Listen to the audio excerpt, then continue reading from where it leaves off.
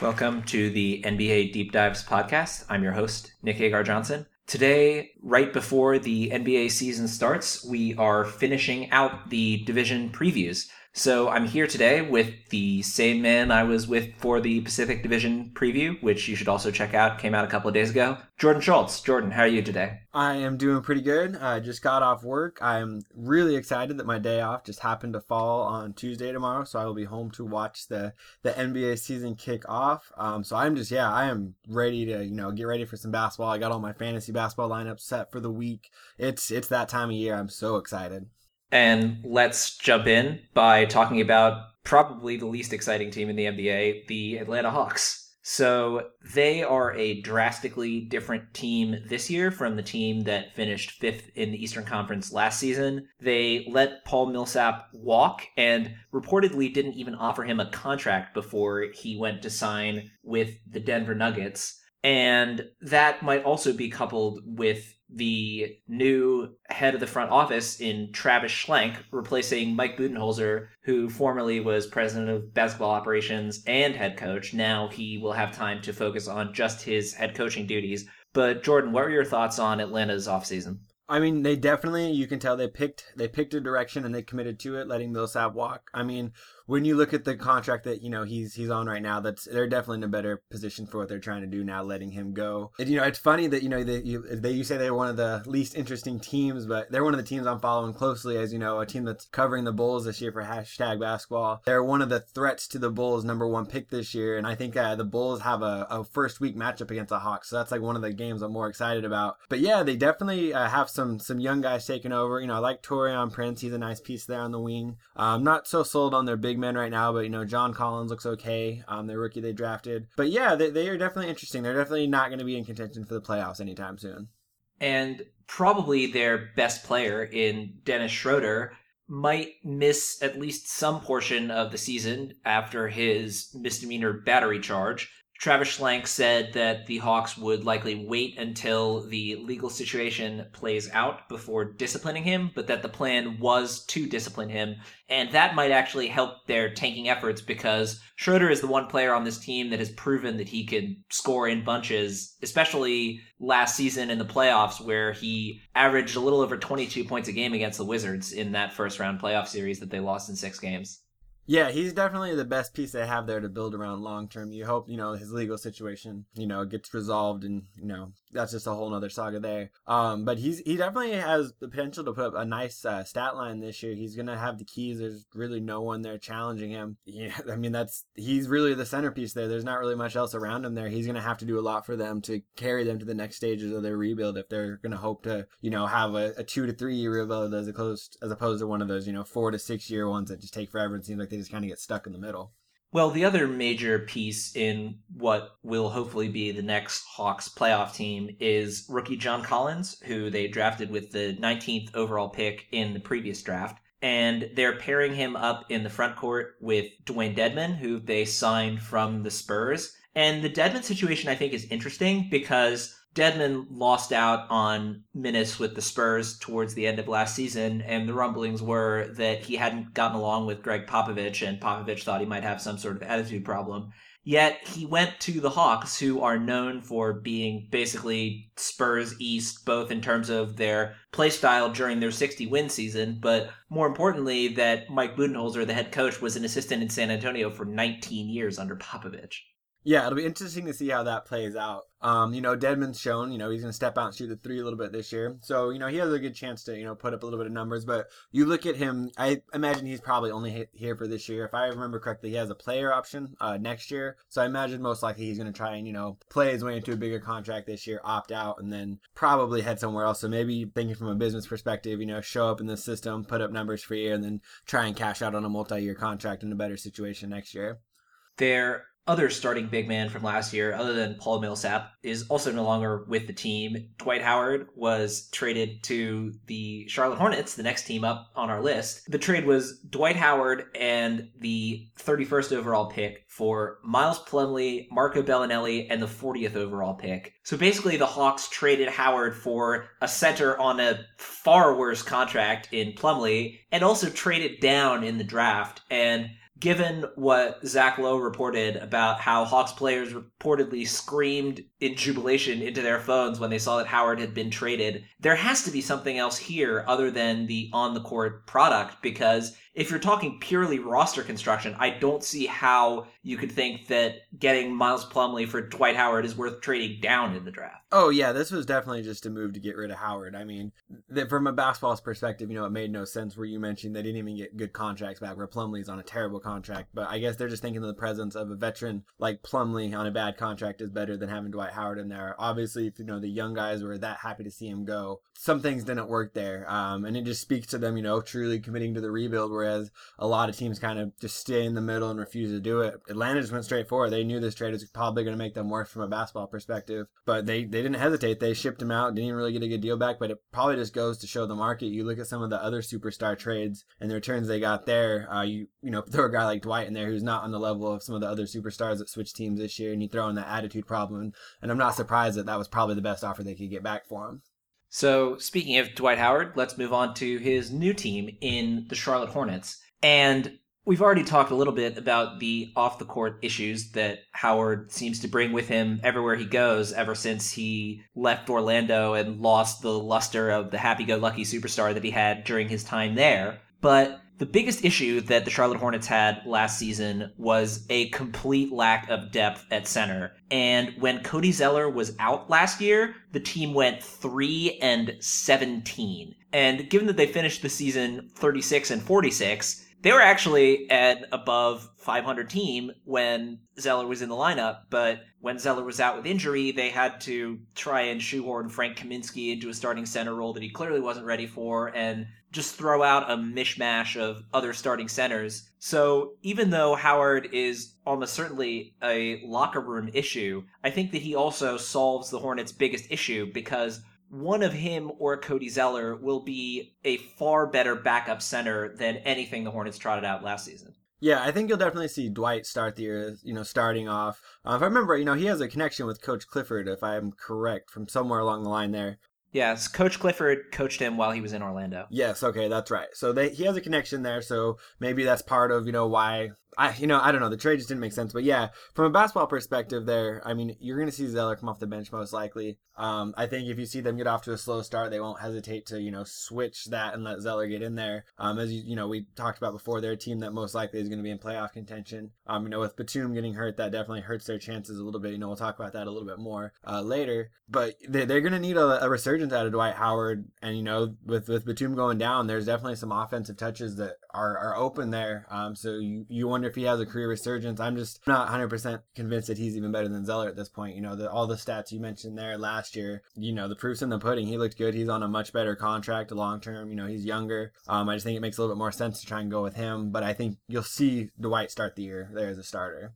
So I agree with you that Dwight will probably start the year as the starting center for the Hornets, but I would go farther than you did. I think Cody Zeller is a better player than Dwight Howard. He's almost the definition of a guy whose contributions to the game don't show up in the box score. He's a really good switch defender. He sets screens and rolls to the rim, unlike Howard, who's known for not wanting to roll to the rim and just sort of stand around and wait for someone to throw him the ball in a post-up situation. Zeller had a 3.42 defensive RPM last season, which was 13th in the entire league. Wow. He's a really solid defensive anchor who doesn't really have all that much vertical ability as compared to his incredible lateral mobility. He can cover pick and roll switches better than almost any other 7-footer in the league. And I just think that the Hornets' record will improve as soon as Coach Clifford realizes that Dwight Howard is not who he was in Orlando and commits to starting Zeller full time. But going back to the Nick Batum injury, that, I think, represents a huge problem for the Hornets because Batum was their best option as a secondary creator behind Kemba Walker. And with Batum out of the lineup, you're relying on Malik Monk, and it's never really a good idea to rely on a rookie to try and make the playoffs. Or Michael Carter-Williams, who, as I'm sure you saw during his tenure with the Bulls, is not really even qualified to be a backup point guard and certainly should be third string at best in terms of being a creator, but with Batum out of the lineup, they don't really have much of a choice other than to give guys like Carter Williams or maybe even Julian Stone some serious minutes to start the year. Yeah, what a fall from grace for MCW, starting off as rookie of the year to where he is now. Like, just crazy. It's like, I thought, when he got traded to the Bulls last year, he could be in for a little bit of a resurgence, but he just does not look like, he looks like a campaign type player, just not really an NBA player. But yeah, they're gonna have to do a lot of the offense through Monk now, which, as you mentioned, never good with a rookie. They're gonna be a team that's in that contention for that 7 to 8 spot all year long. But they're a team that I wouldn't be shocked if they do fall out of the playoff. Michael Kidd Gilchrist, you're hoping that he can still turn it around at some point. He's out for the opener, so is Jeremy Lamb starting there, possibly Dwayne Bacon? They definitely have an uphill battle. You think maybe Marvin Williams maybe plays a little bit of time at the 3. Just they have a little bit of an issue at the wing. Maybe they go some Howard, Zeller, Williams lineups. I don't know. They're a mess to start the year. They definitely need Batum back. I think it's good. He didn't get the surgery, so he will be back at some point this year. So they just kind of need to tread water until Batum can get back, and then kind of figure out how he fits in from there. Let's move on to the Miami Heat, who had an abysmal and injury-ridden start to last season and then turned it on in a major way in the second half. They started the year 11-30. They finished the year on a 30-11 run and finished the year with a 41-41 record, which led them to re-signing basically all of the players that they had on one-year deals in Dion Waiters and James Johnson. They also extended Josh Richardson later in the offseason on a 4-year, $42 million contract. And that's a lot of money for a Pat Riley team to be throwing at guys that aren't all-stars. So I was a little bit surprised at just the dollar figures that the Heat gave to those guys. And that's even before we talk about the Kelly Olynyk contract. But what were your thoughts on the guys that Miami extended this offseason? I'm unsure on it. They went on a very, very good run to end the season last year, but I have a hard time seeing them replicate that. And so to just kind of bring back pretty much the same exact team and just kind of running it back, they added, Bam Adebayo, an interesting rookie there. They're obviously counting on Josh Richardson to take a major step forward this year. They already named him the starter. He's looked really good in the preseason. But man, I don't know. With that Rodney McGruder, now he's out for the year. They're really gonna need some of these guys they put a lot of money into to step up. If you can get the Dion Waiters you got last year, then they're sitting a little bit better. But again, not a guy that I'm really ever gonna feel too comfortable betting on. James Johnson, a 30-year-old that had his career breakout season last year. I don't know. There's just a lot of signs pointing to this team that this could be a little bit of a bust. And I mentioned it in passing earlier, but let's go back to the Kelly Olynyk contract. And I was a bit confused by this one because if you're going to sign Kelly Olynyk, you're going to need him to be able to play at the 4 in some lineups and at the 5 in other lineups just to sort of hide him defensively. But they have a clearly entrenched starter at center in Hassan Whiteside, and James Johnson was at his most effective as a power forward last year. So I just don't see the point in adding Olynyk for this team. Maybe Spoelstra thought or Riley thought that the team needed some shooting from one of their big men, with Chris Bosh, unfortunately, seemingly out for the rest of his career. But what were your thoughts on the Kelly Olynyk deal? Yeah, I think you said it exactly. They're trying to get a little bit more outside shooting on this team. You go down their roster. Justice Winslow has not shown that he is capable of hitting the outside shot right now. That basically leaves Dion Waiters, Josh Richardson, Goran Dragic there. Hassan Whiteside, he's not going to hit any threes. Bam Adebayo doesn't really profile to be a guy that's going to step out and hit too many threes. So I think they're just looking to get more outside shooting to keep up with the rest of the teams in today's NBA. You have to be able to hit threes. You even look at the Bulls. They had a couple games where they're hitting 17, 18 three-pointers in the preseason. I think he's just the type of guy that with his type of game, he's going to stick around. He's always going to be on teams just because he is a big that, is an NBA level defender, I guess, to the point, like you said, where you can just kind of hide him. But if he can hit outside shots, then he does present that value just in his ability to stretch the floor and, make the defense kind of respect him on that end and spacing things out a little bit. And I guess the other reason that I was somewhat confused by the Olynyk contract is because it came after they drafted Bam Adebayo with the 14th overall pick. And he really impressed me in Summer League. He showed a lot more of an offensive game than he showed at Kentucky, where basically all he did was stand near the rim and rebound and dunk.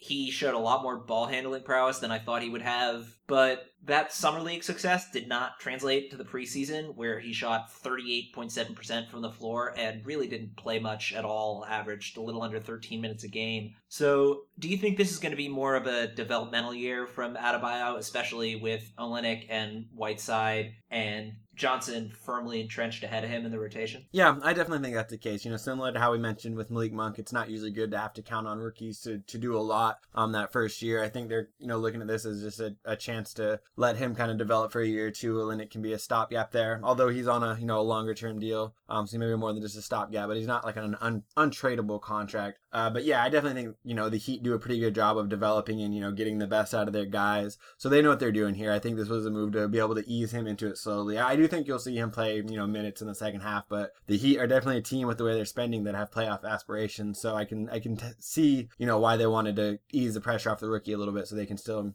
try and make that playoff push. And he doesn't have too much on him, and, you don't want to kill that confidence or anything when he's still young. From the Miami Heat to their Florida rivals in the Orlando Magic. And their biggest signing of the offseason was Jonathan Simmons. They got him for 3 years and $18 million with the contract that can go up to $20 million in incentives. And I thought that number was low for Simmons. I mean, given that Dion Waiters got twice as much money as he did, I think that's a solid deal for Simmons. He's a guy who doesn't really have an outside shot, but has shown flashes for the Spurs in the playoffs. And the fact that he was a rotation player for the San Antonio Spurs makes me think that he's going to be better than basically anything the Magic had on the wing last season, with the possible exception of Evan Fournier. Yeah, maybe. I also wouldn't be surprised if, Simmons had his best year while he was with the Spurs. It wouldn't be, the first guy we've seen kind of do that there, where they get him there and then get a lot more out of him than any other teams have previously been able to do. He's also 28, so he's not like he's exactly super young. The Magic aren't going to be a playoff team this year. And, like you said, he doesn't have too much of an outside shot. So I just, like I said, today's NBA, you're seeing that more and more unless you're elite at something else. If you can't shoot, it's kind of tough to fit you in there, but it is. I think he'll be a nice value at that contract, $6 million a year. He will be a rotation piece off the bench there. He's got to be. Hezonja hasn't really shown much to this point. And, they got Aaron Aflalo. Other than that, there's not really much on the bench there on the wing. Aaron Aflalo is not much off the bench, period. I watched him in Sacramento. I have never seen anyone chuck up as many bad mid-range shots out of the post as Aaron Aflalo. He thinks he's Kobe Bryant, and he's not. Let's just put it that way. That's the biggest thing I can say about Aaron Aflalo, is that he thinks he's Kobe Bryant, and he's a heck of a lot closer to Michael Beasley. And honestly, Beasley's probably better than him at this point. Yeah, Beasley's going to put up better numbers this year for sure. That's not saying much, though. No, I don't know. I think Beasley will put up a little bit of a surprising stat line just because there's nothing else there in New York. But yeah, Aflalo is, he is. You described it well. He does try to do those little Kobe fadeaways out of the post, but he hits them at quite a bit lower clip. And teams are also starting to realize that Aflalo's reputation from his earlier career as a solid defender was really not all that realistic. He probably had his best years during his first tenure with the Magic, but he's just not the same player he was then. No, he is just there to be a veteran in the clubhouse right now and try and help these young guys grow a little bit. And speaking of the young guys, let's move on to their first round pick in this past draft, Jonathan Isaac, who they took with the 6th overall pick. And I really like Jonathan Isaac's future potential, but I think that he will struggle mightily as a rookie. He's 6'11", and some people have said that he might continue to grow, maybe even hit 7 foot, 7'1" by the time he's finished growing. And he's super, super skinny. So really the only position that the team could conceivably play him at is power forward. But after last year, hopefully the Magic have realized that they cannot play Aaron Gordon at small forward. It just doesn't work. He's not a good enough shooter. He's not quick enough off the bounce. But I think long term, if Jonathan Simmons can bulk up enough to play center, he and Aaron Gordon would be a really potent frontcourt tandem. Yeah, there'll be some growing pains with Isaac this year, but I do like him a lot, if you're talking long term there. I think he's a guy that has the potential to make an impact on, a lot of different aspects of the game, defensive, rebounding. I think he can be a decent scorer. He's shown he has a decent stroke, so he could maybe potentially grow to, a decent 3-point shooter in time. But yeah, there's going to be some growing pains with him this year. They're dumb if they don't play Aaron Gordon at the power forward. Everybody saw last year when he is there, like he's one of the future stars of the league if they will just let him play there and just let him grow. But, there's no reason really not to pay Isaac. I think he'll still see a decent role just because they're not a team that really should be going for the playoffs. Realistically, they should probably be trying for the number one pick more than the playoffs. But I think that does give him, room to get in there, grow, maybe make some mistakes, have a little bit of a longer leash. But looking long term, they could potentially have some interesting combos there, with Aaron Gordon, Jonathan Isaac, if they keep Vooch around, who's on a very good contract right now. They have the ability to do some interesting things there, especially if Isaac can do enough out on the perimeter that you can move him to the 3 at times possibly. Then you're talking about a really long front court. Yeah, I think I would rather try and play Isaac at the 3 than Aaron Gordon at the 3 because we've already proven that Aaron Gordon at the 3 doesn't work. And I think Isaac's best long-term position is center, but having watched the Kings try and play Scalabissiere at center last year, if you have one of the young kids that's just too skinny to be able to play in the post. I remember one game it was Nets Kings and Brook Lopez just shoved Scalabissiere out of the basket 2 possessions in a row, and Coach Yeager had to call a timeout and pull Scal because Brook Lopez is a grown man and Scal just couldn't handle it. And I think the Magic would see similar things if they tried to put Isaac in the post, but they probably can't really put Isaac in the post anyway because their 2 biggest contracts are Vucevic and Bismack Biyombo, neither of whom can really effectively play any position other than center. No, I think that's exactly right. You'll see most of them there. You may see, in 2-3 years when Isaac has had some time to fill out, then he becomes an interesting, 5. But for now, they should just let him play on the small forward and, back up Aaron Gordon at the power forward a little bit and let him grow slowly. And then, add that center game, when his frame allows for it. But yeah, he would get bullied down there. You look at guys even like Kristaps Porzingis, they still struggle against some of the bigger centers and, they would eat Isaac right now. Let's move on to the Washington Wizards. I think clearly the best team in this division. They bolstered their bench by trading for Tim Frazier, who I think is definitely a solid backup point guard and is underrated in that regard because people think of him more as an end of the bench, third string type of guy. And he's certainly not in the top half of backup point guards in the league, but he's a lot better as a backup point guard than Trey Burke and last year's version of Brandon Jennings. Yeah, that's a nice signing, and they got him, really, really cheap contract. He's going to play valuable minutes for them at some point. He's had flashes where, he's really, really put up some big numbers, and, when he's had a chance, to get some minutes. Obviously with John Wall there, that's not going to be the case, but if he can just come in and play, a solid 18 to 20 minutes a game, that's going to be a huge, huge improvement for this Wizards team. I like them a lot this year. They should have won that series against the Celtics last year, and that, coming down to that game 7, they brought back their core. They're still growing between Porter, Beal, and John Wall. I like what the Wizards have going here. They're going to be one of the few teams that could potentially challenge Cleveland in the next few years. And the other unfortunate thing for the Wizards is that Sheldon Mack went down with an injury and is expected to miss all of next season, which is really unfortunate. He was a decent option defensively as a backup guard. Again, he was not exactly stellar, but the Wizards need all the help they can get off the bench. Yeah, that was, it wasn't a secret. Even John Wall came out last year and said that they needed to add some, they needed a little bit more out of their bench. So they've done what they can to go get a few more pieces. They're hoping Thomas Satoransky still has another level. They're hoping Oubre continues to grow. Scott Brooks likes him. He's said on multiple podcasts how much he likes Oubre. You had Tim Frazier there if he can do what we think he's capable of. Get a little bit of resurgence for Mike Scott. It's not a bench full of superstars, but it's enough to at least compete with, teams like Cleveland who are, 10 deep of solid players. You got to be able to roll out more than they did last year. And another signing that might potentially help in that regard is Jody Meeks, who has really struggled with injuries the last 3 years. He played 60 games in 2014-15, just 3 games in 2015-16, and only 36 games last season for the Magic. And the thing about Jody Meeks is that if he's healthy, he can provide a shooting touch off the bench that this team really needs and got last year before the playoffs, but down the stretch of the regular season with Bojan Bogdanovic. And if Meeks can play, I think he will really help this bench unit. He's not a point guard at all, but if you play him alongside the right kind of players, he can maybe guard point guards in bigger lineups. And I think Meeks can be effective for this team it's just a question of whether or not he can stay healthy. Yeah, when he's healthy, he's, a guy that can stretch the floor a little bit. He's hit, over a three-pointer basically every single year of his career, except for, his first 2 years, and he's still developing. He's a nice veteran presence, but yeah, I mean, the injuries have not treated him well. At this point in the year, you assume health for everybody, but he's not a guy that I think Washington's necessarily counting on there, long term. Hopefully they get a lot out of him, but there's some of the guys around him I think they're a little bit more interested in. I like Satoransky longer. I think even Tim Frazier has a little bit higher of a ceiling. Oubre, definitely. But if Meeks is nice, if he's healthy, he's a nice piece for them, a nice veteran presence. He could play minutes in the playoffs, and I don't think the pressure would get to him.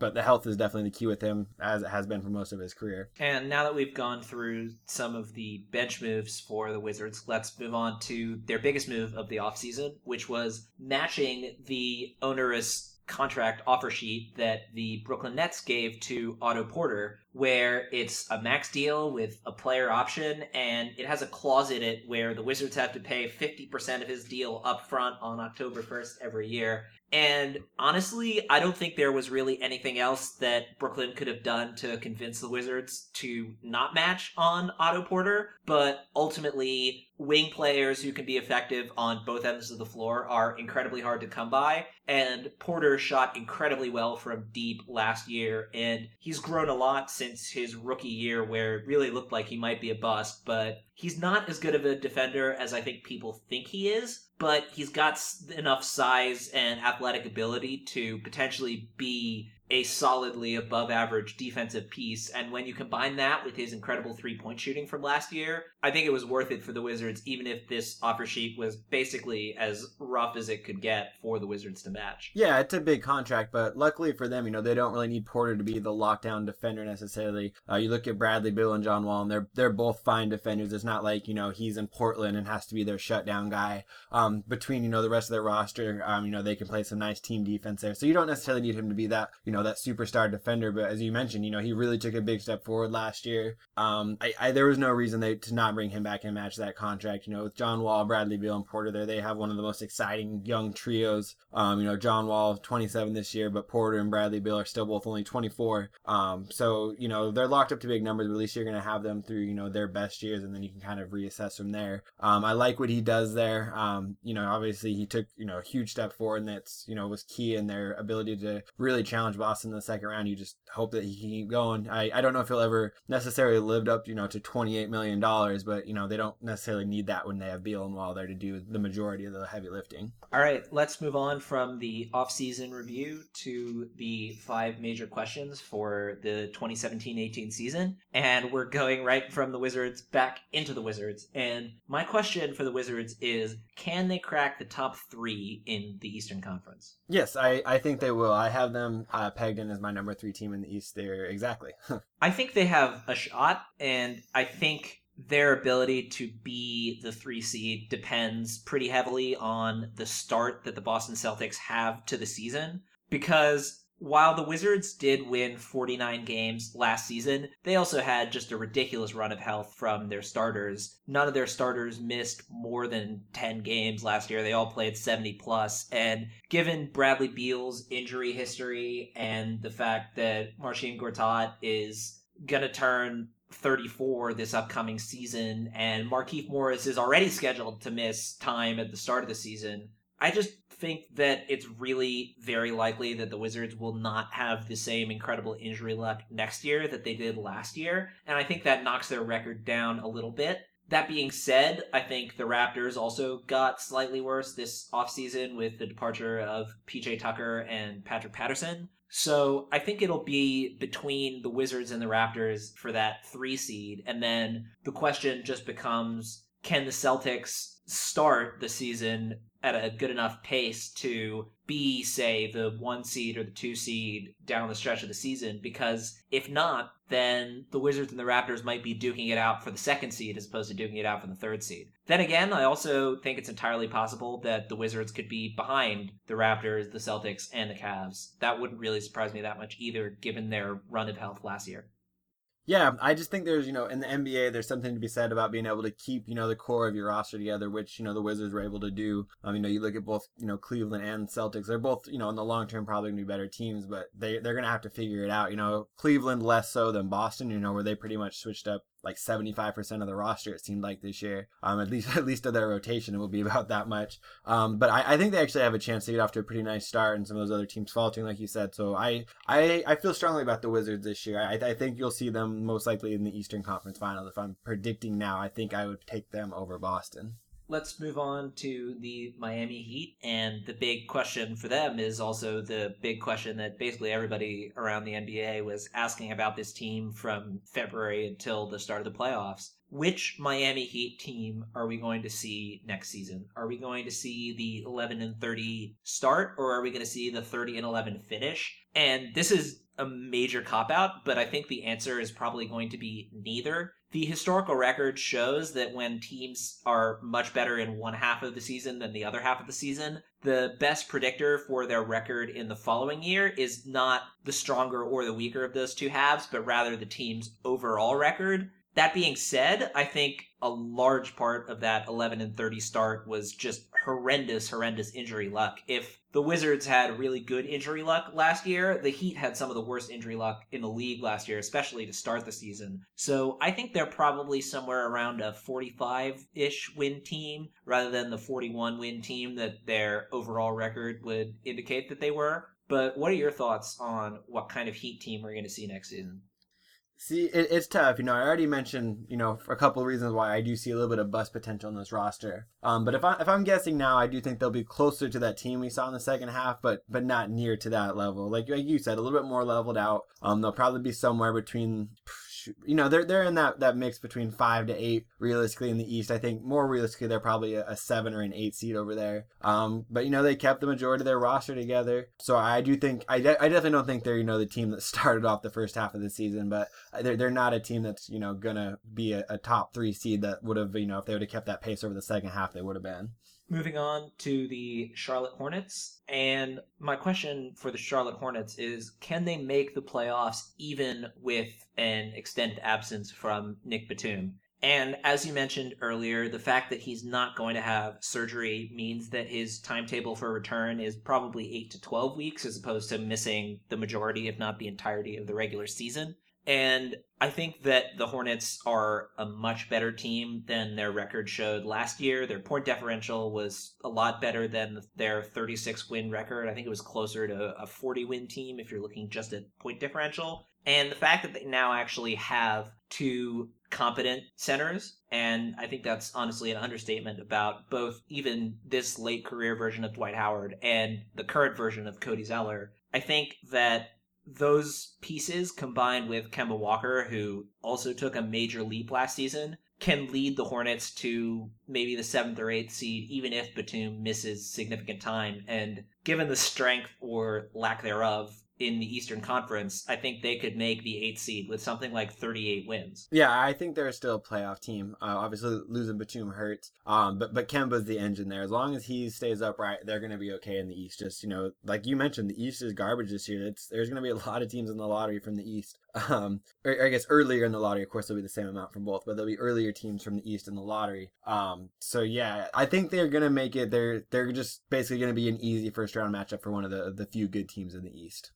Moving on to the Orlando Magic, and my question for the Magic is, can they win 30 games this coming season? And that seems like a low number, especially given that the Vegas line was 34 wins and that the team won 29 games last season and probably improved this offseason. But the issue I have with the Magic is that their point differential indicated a 24-win team, and somehow the Magic managed to win a bunch of games that they probably shouldn't have, despite not having really anyone that I think is a reliable crunch time scorer. And I just expect that to regress to the mean next season, and they're probably going to be shopping Vucevic and Biyombo basically from day one. And even though Biyombo is probably not going to live up to his 4-year, $72 million contract, and Vucevic is an offensively talented center who's a turnstile on the defensive end, the Magic would still probably get worse if they traded either one of those two guys. So I'm just not sure where this team's offense is going to come from. And while I expected them to be better on defense last year under Frank Vogel, they didn't really show anything on that end last year.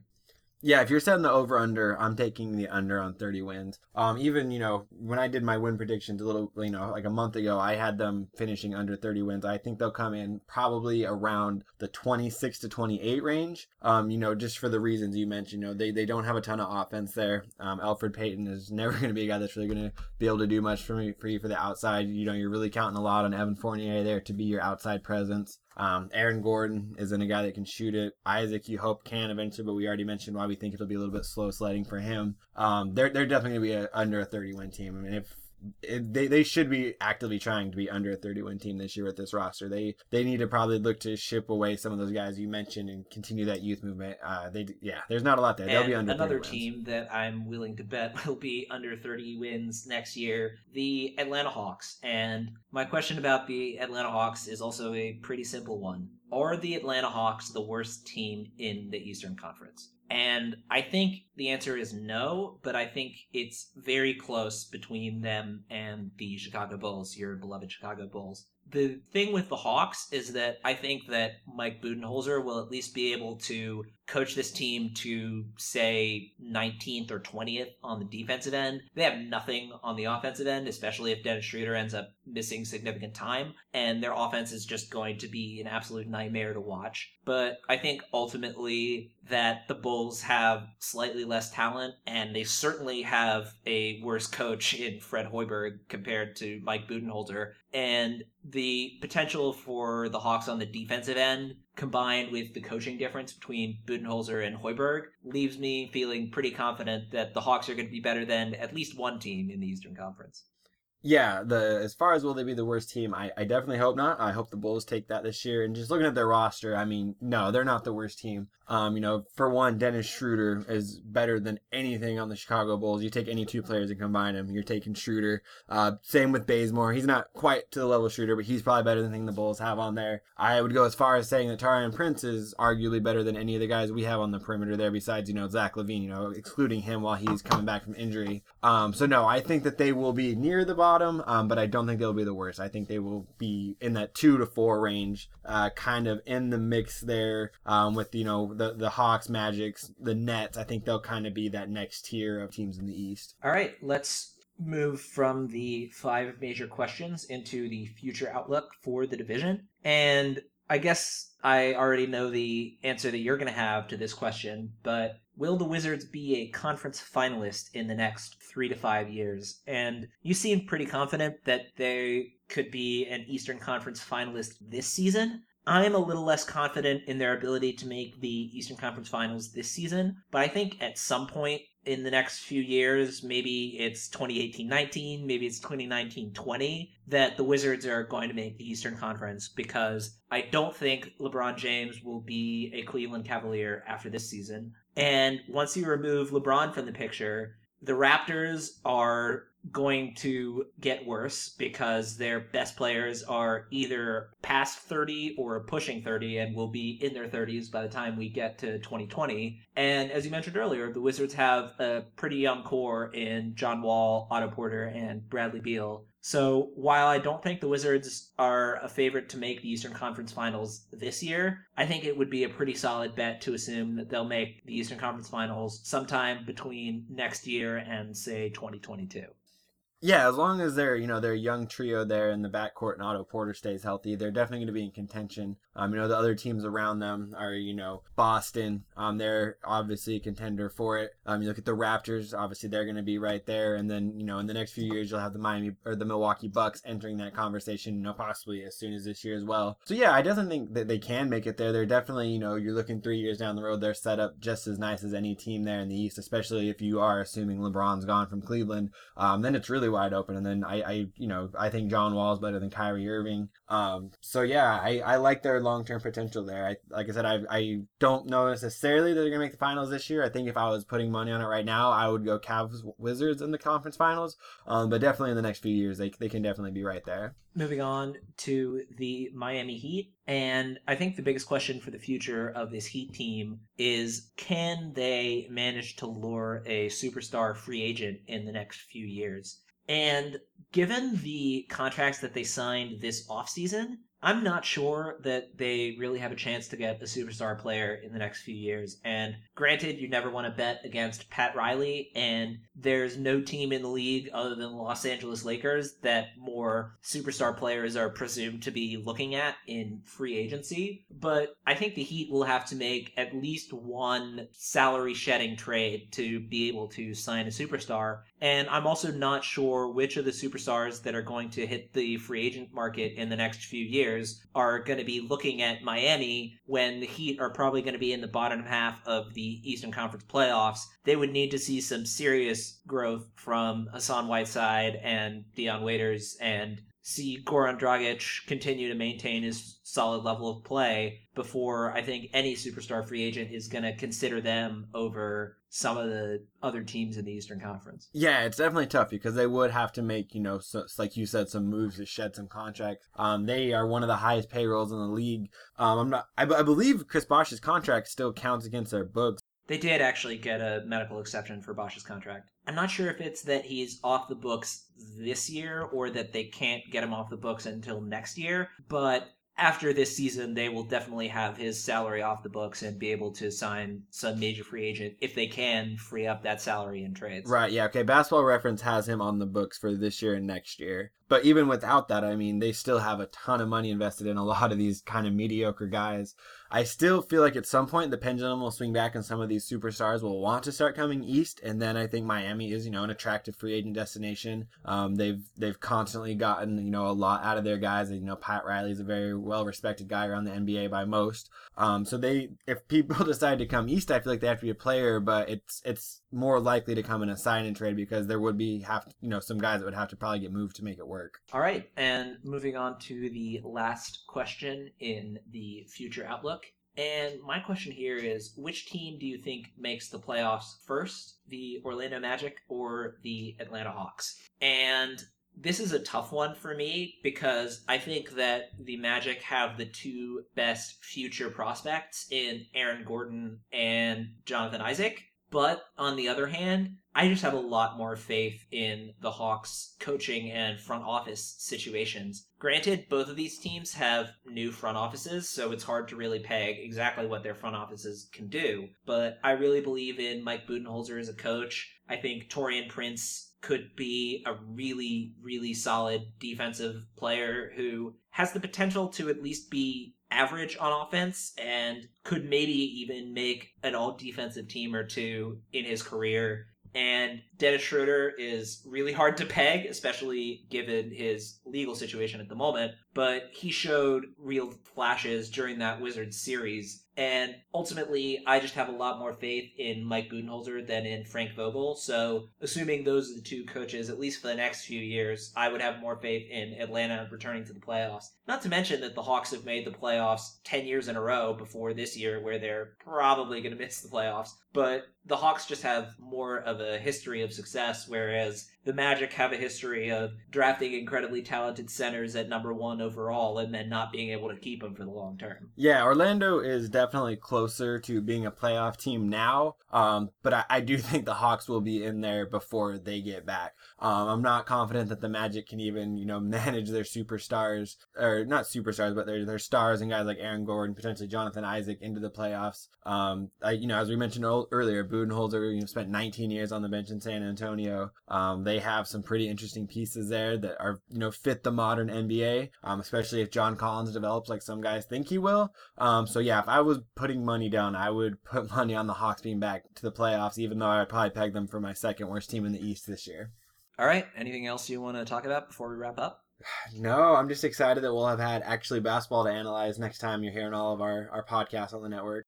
All right. Well, he is Jordan Schultz. You can find him on Twitter at DinoNBA, which, as you might have heard in the Pacific Division podcast, is a new thing for Jordan. He's very happy he's got that Twitter handle, and he's also a very good follow on Twitter with that new Twitter handle. You can find me on Twitter at NBAJOHNSON. You can also find both of our work on the Hashtag Basketball website, and you can find Jordan's other podcasts in the Hashtag Basketball Podcast Network, the Hashtag Bulls podcast, and the Dynasty Fantasy Basketball podcast. If you've been enjoying this podcast, please leave a rating or a review in whatever podcast player you might be using. iTunes is the biggest and tends to drive listens the most, but whatever podcast player you might be using, we would really appreciate it. If you have any feedback, please feel free to reach out to me on Twitter or send me an email, nickaj.nba@gmail.com. And as always, thanks so much for listening.